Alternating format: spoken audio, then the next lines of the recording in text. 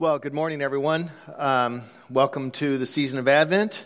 And the next 4 weeks, we will wait for the arrival of Christmas, the arrival of King Jesus. Or the word Advent means arrival, an Old English word meaning something like that. And so this is how the church usually prepares. I didn't say anything first service, but what do you guys think of the set? There's a whole lot of Christmas elves worked on that. That was a lot of fun. So, good job. So, we'll run the credits here sometime over the next 4 weeks, but a lot of people did a lot of way behind the scenes work and a lot of fun on this sort of thing. And not much blood. So, it's not Lent, Good Friday. It's Christmas. We don't need blood. So, okay. Something that was kind of hit me here a while back that I realized that I don't tell you guys. So, before we get going this morning, what's my agenda? Hey, that'd be nice to know. When I get up here and teach, and I think Garrett as well, and Marta, and the rest of you guys who do some teaching around here, part of the agenda is that somehow during my lifetime, and I know it's just my lifetime, but somehow Christianity has become, how shall I put it politely, stupid. Somehow Christians have become ignorant. Somehow, we've lost our intellect, our ability to think critically, at least in popular media and so forth. And so I'm on an all-out agenda to create a church of smart Christians. That doesn't mean I'm smart necessarily, but I would hope that you would be smart. Critically thinking people who know their Bible, who know their doctrine, theology, traditions, who can engage culture, because culture doesn't necessarily believe that we have much to offer anymore. And I think it's part and parcel, if not a large part, due to the fact that Christians have lost their ability and that tradition of thinking.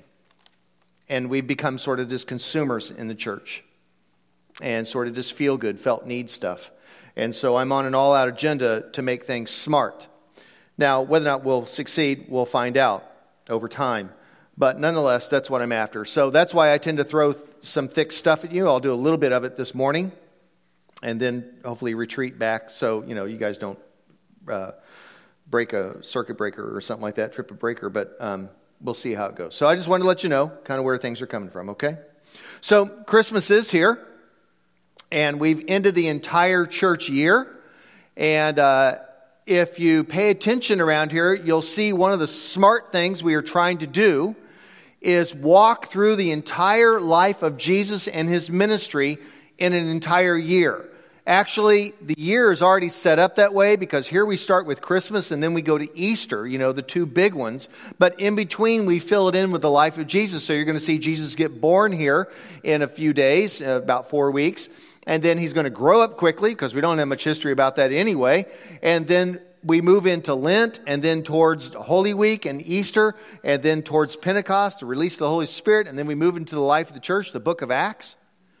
And if you don't consider yourself a biblical scholar, you will do well to lean into the coming year, particularly if you're a parent of smaller children. You're like, I don't know nothing about no Bible. And you'd be like, well, good, because we have things around here that will help you walk through the entire life of Jesus. And hopefully you'll end up like one of my kids said to me here a couple of years ago, says I think it came around to Advent again. They're like, fine, good, I get it. I know the life of Jesus, that's great. Now what? Ding, that was a win. We actually walked through the whole thing. They know the life of Jesus, and it's good. So even if you're not a Bible scholar or didn't grow up in the church, you too can succeed at looking brilliant to your 5-year-old. So let's see if that works out for you, okay? So we are going to prepare him room for the next 4 weeks and replay the entire life and mission of Jesus Christ over the coming year. But for Advent, it's 4 weeks to ponder and prepare our hearts to build excitement and to rethink what life is all about. One of the great failings then in churches like us is that we don't do Advent, and what happens is Christmas Day shows up and we're like, yay, let's give some gifts to each other because Magi gave gifts to Jesus, frankincense, myrrh, and especially gold. No preparation, no pondering, no thinking, no thoughts about what's the point of him coming. Just sort of another Macy's Day Parade. And that's a tragedy. Advent is supposed to be this preparation before the party, before the big celebration. It's supposed to be like when the groom enters from the side room, right, with his best men. And then you know, because the music started and it's begun, that the wedding's going to happen. And you know then those women are going to walk down the aisle and they're all just, sorry girls, but they're just preparation for what's to come, right? And you got stuck with that dress. And nonetheless, and then they fling open the back doors, and hopefully she's still all put together there with her dad. And she comes down, the bride has entered.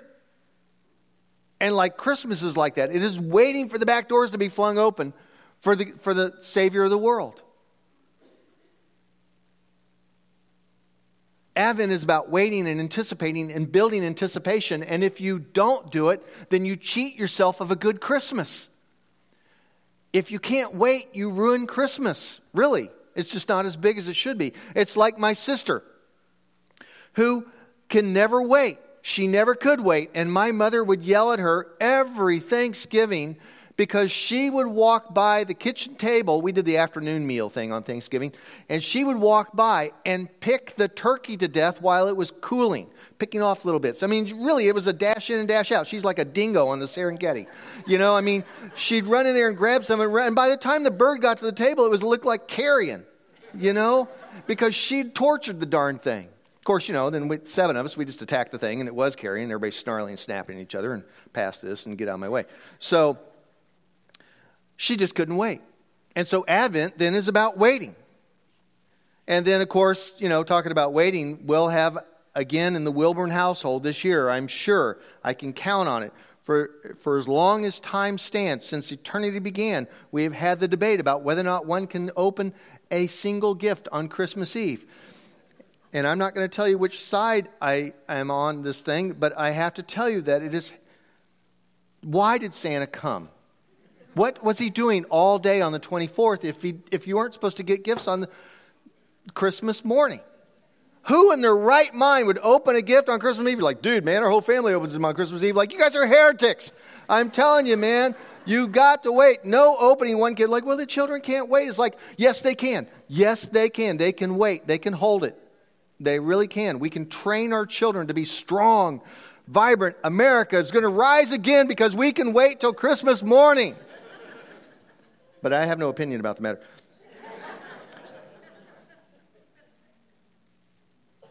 So we want to kick off 4 weeks of preparation and waiting. And we're going to start with the Gospel of John. And the Gospel of John is not the usual gospel that you think about when you think about the Christmas story. This is where I get the idea of windows for Christmas, because John is trying to open up a window between heaven and earth in his gospel. And he works very, very hard at it in the very first chapter of his gospel. And because windows are sort of portals between two universes. Yes, your little house is a different universe inside than it is outside, right? It's a private space. And you know that when you go walking in the evening, before or after dinner or whatever, if you do that sort of thing, and you see somebody's window open, they still have the curtains open or whatever, you gotta look. Now, if you look too long, you get arrested. But nonetheless, you have to look. Nothing's going on in there usually. There's nobody dressed up in a clown suit beating anybody or anything like that. But nonetheless, you have to look. It's just human nature to look through windows. And so John, in the Gospel of John, is attempting to have a window to get you to look. We love windows. We even have an entire shopping thing for it, don't we? What's it called? Window shopping. That's right. And then one of the largest, most important corporations in the entire world, when they wanted to think up, what should we call this operating system, the entire universe that someone can crawl into? What would we call it? And Microsoft came up with Windows. That's right. They came up with Windows. It doesn't open, but nonetheless, it's Windows. So Christmas is a window because John is telling us that the window of heaven has been flung open. And the thick curtain has been pulled back, and the light of God has come to us. Light. It's one of the major themes. John picks up on it here. We're going to read it here in just a moment. Light, as though the dawn is coming. And with Christmas, the window between heaven and earth has been opened. Now, if you read your Bible, and if you know your Bible, or maybe even had it in school, but there are 4 gospel stories of Jesus' life and ministry: Matthew, Mark, Luke, and John, in that order. And John, you'll notice, is very different than Matthew, Mark, and Luke. As a matter of fact, our entire Christmas story really only comes from Matthew and Luke. And even Luke is the most important one, the one you usually read, the one that's in the Charlie Brown Christmas story, because that's the one that has the angels and the shepherds, keeping their watch and all of that. Both of those have the whole Mary and the manger. Matthew and Luke have the manger and Mary and Joseph and all of that. Mark doesn't. Mark just avoids the whole topic. He just starts with Jesus as an adult going out to the Jordan River to be baptized by his cousin John, called John the Baptist. But John's on a very different agenda. John is going to start altogether differently. He wants to tell you that the story of Jesus is a huge 30,000-foot view cosmic story recreating life as we know it. And therefore, John's gospel begins with these words: in the beginning. Sound familiar? Why, yes, Genesis 1, chapter 1. In the beginning, God created. Now, I gave you a half sheet of paper right here that you ought to pull out because it's not going to be on the screen, or look on with somebody else. And it's arranged as a poem, like a song, as a stanza, and there's a reason for that, and we'll get there in just a second. But I take this arrangement from a New Testament scholar named Raymond Brown, who Raymond Brown's done a ton of work on the resurrection as well as the death and the birth of Jesus. And so he would suggest, as a lot of scholars do, that this first chapter of John is arranged as a poem. It's a stanza. Take yourself back to 33 A.D., people were illiterate. Not many people could read. If you wanted to get people to memorize something, then you simply wanted to make it into a song. You wanted to make it into something metrical and something that someone could memorize, that they could say together, that it had a certain cadence to it. And that's exactly what you have going on here. And so it's going to say, in the beginning was the Word. Now, in the beginning was the Word, and I was with Chris yesterday, Chris Lee, our music guy, and I said, Chris, this whole first chapter of John, it kind of sounds like that, that movie, So I Married an Axe Murderer, where he gets up to do the kind of beatnik thing, with the goatee and the beret or whatever. And he says, woman, you stole my cat, that whole kind of thing. And I thought, this thing kind of has that sort of thing. In the beginning was the Word. And you guys go, the Word. The Word was in God's presence.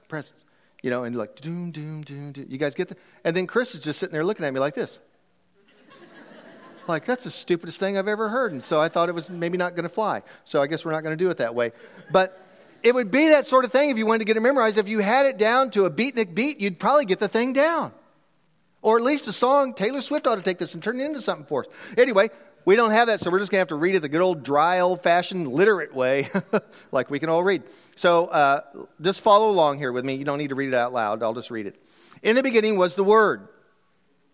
The Word. Thank you. The Word. We could do that. We could tell the story. The Word was in God's presence, and the Word was God. And He was present with God in the beginning. Through Him, all things came into being, and apart from Him, not a thing came to be. That which came to be found life in Him. And this life was the light of the human race. The light shines on in the darkness, for the darkness did not overcome it. And then John, the writer, takes a sort of parenthetical moment here. He takes a little break and he's like, now there was sent by God a man named John, who came as a witness to testify to the light, so that through him all might believe, but only to testify to the light. For he himself, John the Baptist, was not the light. Jesus, he was real light that gives light to everyone. He was coming into the world. He was in the world, and the world was made by him. Yet the world did not recognize him. To his own, the Jewish people, he came, but his own people did not accept him. But all those who did accept him, all of you in the church, he empowered to become God's children. those who believe in his name, those who were begotten, not by blood, nor the flesh, not by lineage, not by ethnicity, not by human desire, politics and economics and racial distinctions. They were begotten by God. And the Word became flesh and made his dwelling among us, and we have seen his glory, the glory of an only Son coming from the Father, rich in kindness and fidelity. That's John's Christmas story. The 30,000-foot view from way up there that says, folks, it's a cosmic story. We are remaking the earth. In the beginning was the Word, just like God. Oh, as God. And John works very hard to get his language just right. He's handing this down to everyone, copying it, trying to get the whole thing done. Now, what you may want to think about at this point and know a little bit is that John is probably the last gospel written. So track with me here a little timeline, okay? Jesus probably begins his ministry around 28 or 30 A.D. He's crucified, scholars and all of us tend to think, somewhere around 33 A.D. He's born about 4 B.C., by the way. And the Gospels, Matthew, Mark, and Luke, all get written between 20, 30 years later. So around 50 or 60, maybe 70 A.D. But John was a teenager with Jesus as a disciple. He was young, we tend to think. And he could have very easily lived into the 90s of that first century. So scholars tend to think that the Gospel of John is the last gospel written, and it was probably written in the 80s. And it was written to the church. So everyone already knew the Matthew and the Luke and the shepherds and the angels. They already had that story down. What they might not have got was the whole idea of the big picture. And that's what John's providing. A big picture Christmas story. He's trying to explain things in the largest terms possible. He's trying to reframe the whole gospel story. That's what he's trying to do. And if you get this thing down, you're going to realize that John is also fighting the thing of like, is this actually true? See, Matthew and Luke, they don't care. They just tell you about the angels and the shepherds and the virgin conception, the whole thing. Mark doesn't even want to go there and get into the whole controversy of like, is there possible to have a virgin conception? Right? I mean, it's an unbelievable story. And if you think about it, just even rationally or logically, if you want to debate the thing, the fact is that the story is so incredibly hard to believe that nobody could actually make it up. There is no human civilization myth about the deity, the one, Zeus type person or whatever, that person actually giving up their deity and becoming a peasant child. That's not heard of in any other mythology. It's not a common thing you'd come up with if you wanted to show something going on between heaven and earth, so to speak, in Greek or Egyptian or Mesopotamian mythology or anything like that. No, only Christianity comes up with this kind of a crazy story. And John's trying to help us understand. That's why he puts in these big, huge terms. That's what he's really trying to do. John wants his readers to know that Jesus, the one that he lived with, the one that he walked and talked with for years, ate, drank, slept, traveled, was under the tutorship, the tutelage of Jesus.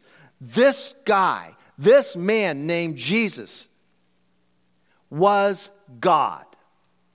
That's what he's trying to get done here. This human being, just like us, was none other than the Creator God.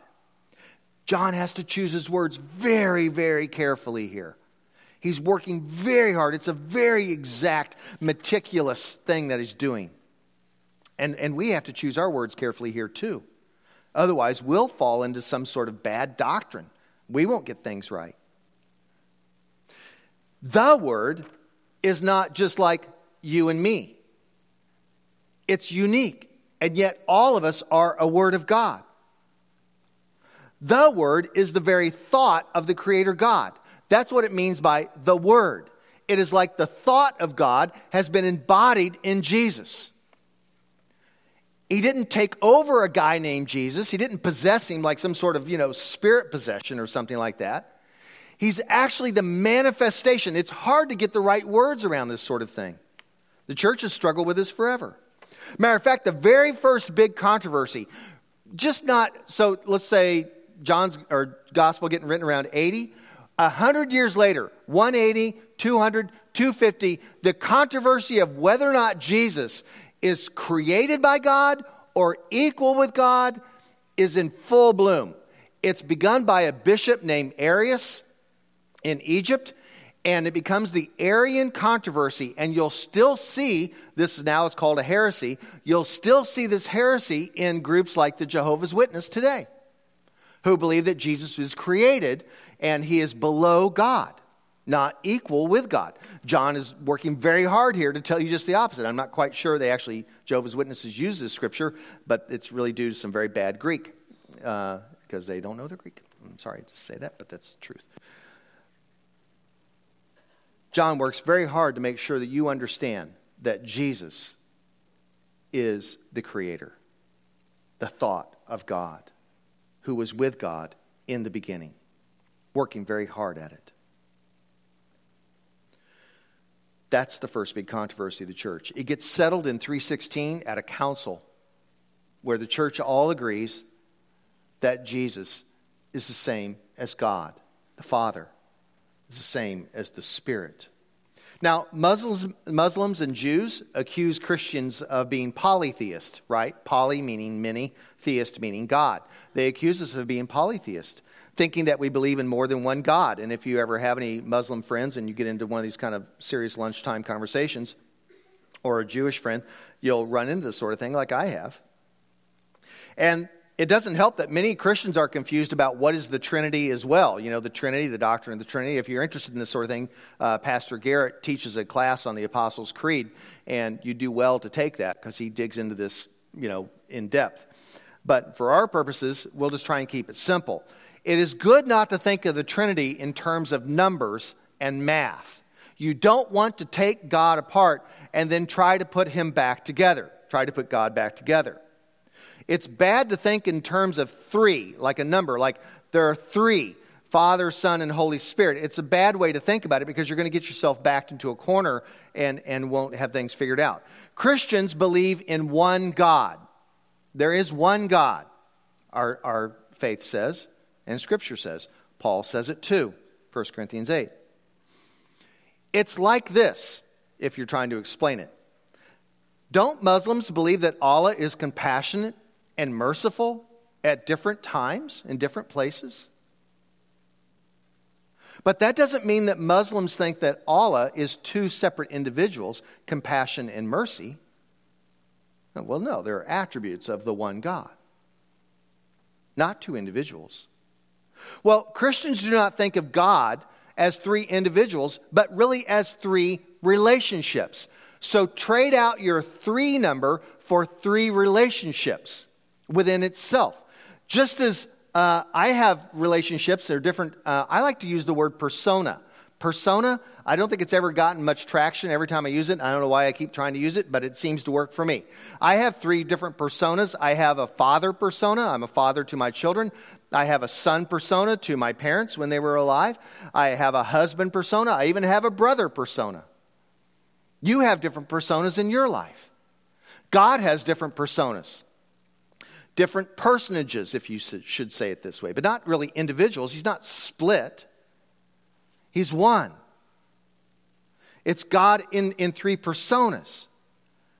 And that's not math. Those are all relational. And that's why it's called Father and Son and then the Spirit, the love between them. All relational terminology. When you want to describe God, you say there's one God, but relationally, the only way we can talk about how God is being manifested is in three. And that's how that gets put together. Now, if this all sounds really confusing and mysterious to you and really just otherwise boring, then don't worry, because everyone struggles with trying to understand what John is trying to work out. And as a matter of fact, John is struggling with trying to work it out himself. It's difficult. So let's just leave the heavy stuff for right now. Then I kind of loaded you up. Leave the heavy stuff, and let's just turn the whole thing upside down and around. Instead of Jesus lying in the manger, we'll do well to think that all of us, each and every one of us, laid in our own little manger, our own food trough story.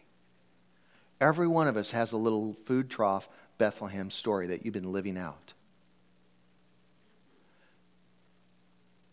I mean, each and one of us was at one time a helpless infant.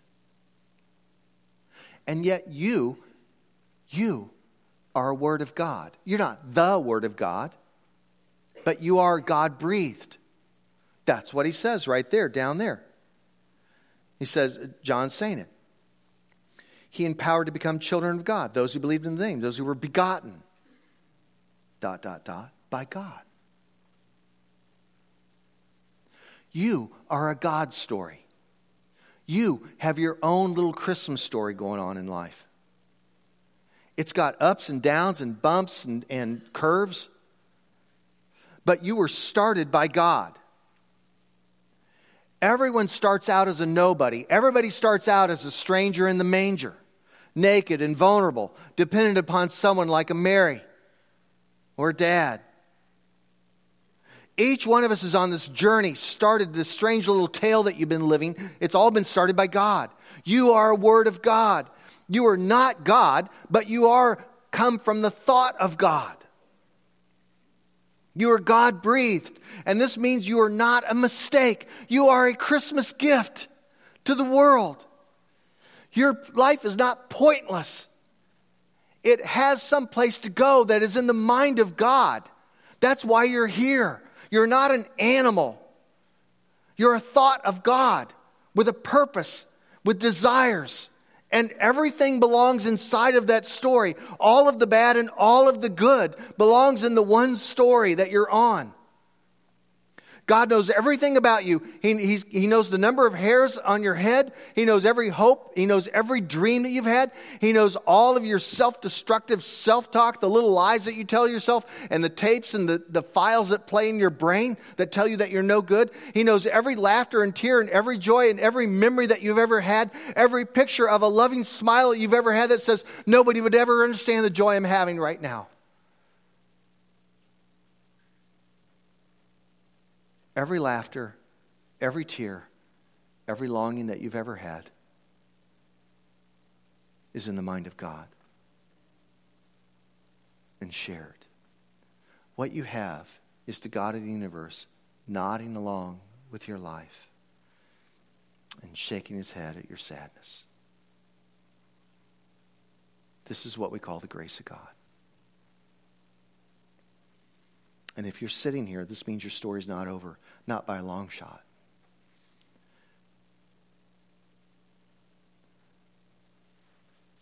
For some reason, I've been going through pictures of the kids. I don't know why. Maybe started organizing files on my computer, or maybe it's because they're getting to be teenagers and I'm beginning to forget. And so I just was looking through pictures, and I just downloaded to my phone a picture of my little girl when she was probably 3, wearing her butterfly wings. And that's what dads do. And then there's my son sitting there like Mr. Businessman in front of the computer when he's about 2.5 years old, typing away, buck naked, you know. And I think it's because you begin to think, we all have hope. And you look at your children, and your parents looked at you when you were little, and they have hope for you. And they have dreams. They want to see your life turn out.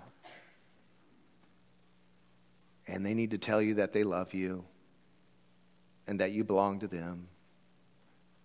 And it's all going to work out. See, your strange little story has hope to it. No matter what's going on right now, no matter what went on this past fall or summer or whatever else has happened, whatever cancer you've been through or whatever else, to be human is to hope. And if you lose your hope, you stop being human. And that's why it's so important for John to tell us that you are God begotten, that you are not a mistake, and that you belong here. So that after even 15 or 25 or 45 years, you still have that spark inside of you, the divine hope inside. You're a God-breathed human. And hope is why we have kids. And hope is why we go to school and why we get a job. And hope is why we grab a paycheck. And hope is why we rake the leaves. And hope is why we fall in love. Mary had a hope for her little baby. And she pondered and treasured them in her heart, saying, maybe this child will someday save us from the Roman Empire and from all the crushing oppression that our people have been through. Just maybe. And she believed God.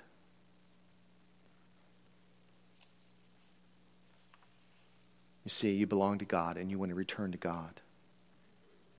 You are in a relationship with God. And that's why we do well to think about God relationally, Father, Son, and Holy Spirit. Because you are also in that relationship connected to it. And that's why in verse 12, John says, but all those who did accept him, he empowered to become God's children. You're a child of God. You're a child of God. So by God's gracious gift, we all go forward. And that's why we want to anticipate Christmas. It's for the hope of a new life and a new year beginning. Hope is a gift, everyone. And hope will cause you to do all sorts of crazy things. You'll even put up with your extended family this Christmas because of hope. Because of hope, you'll wade into a shopping mall when you know good and well that that's a dumb idea. Hope will even cause you to go into debt that you shouldn't be doing. Hope will make us all reckless searchers and searchers for love and searchers for God. And it's okay. Now it comes time to celebrate the Lord's table. And today, so if the servers want to come forward, today it's a table of hope. It's a table of hope. It's anticipation.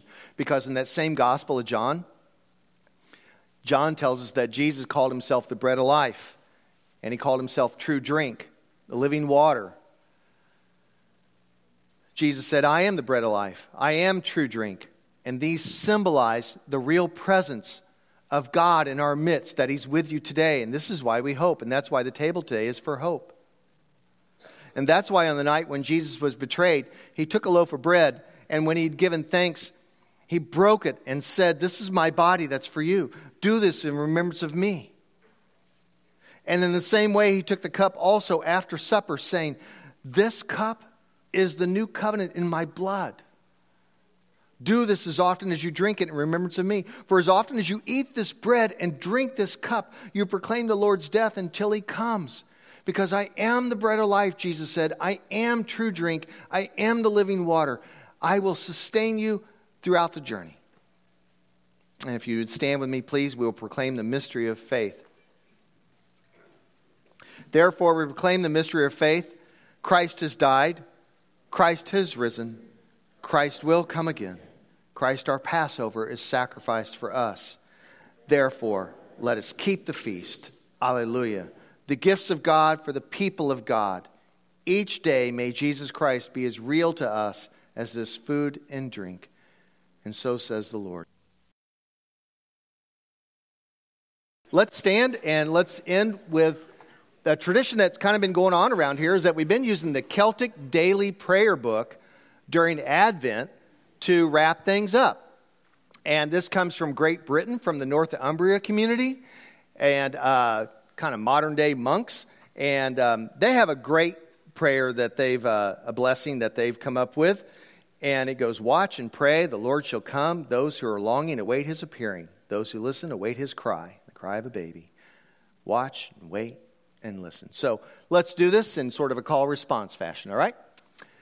Watch and pray. Those who are longing await his appearing. Watch, wait, and listen. Go in peace.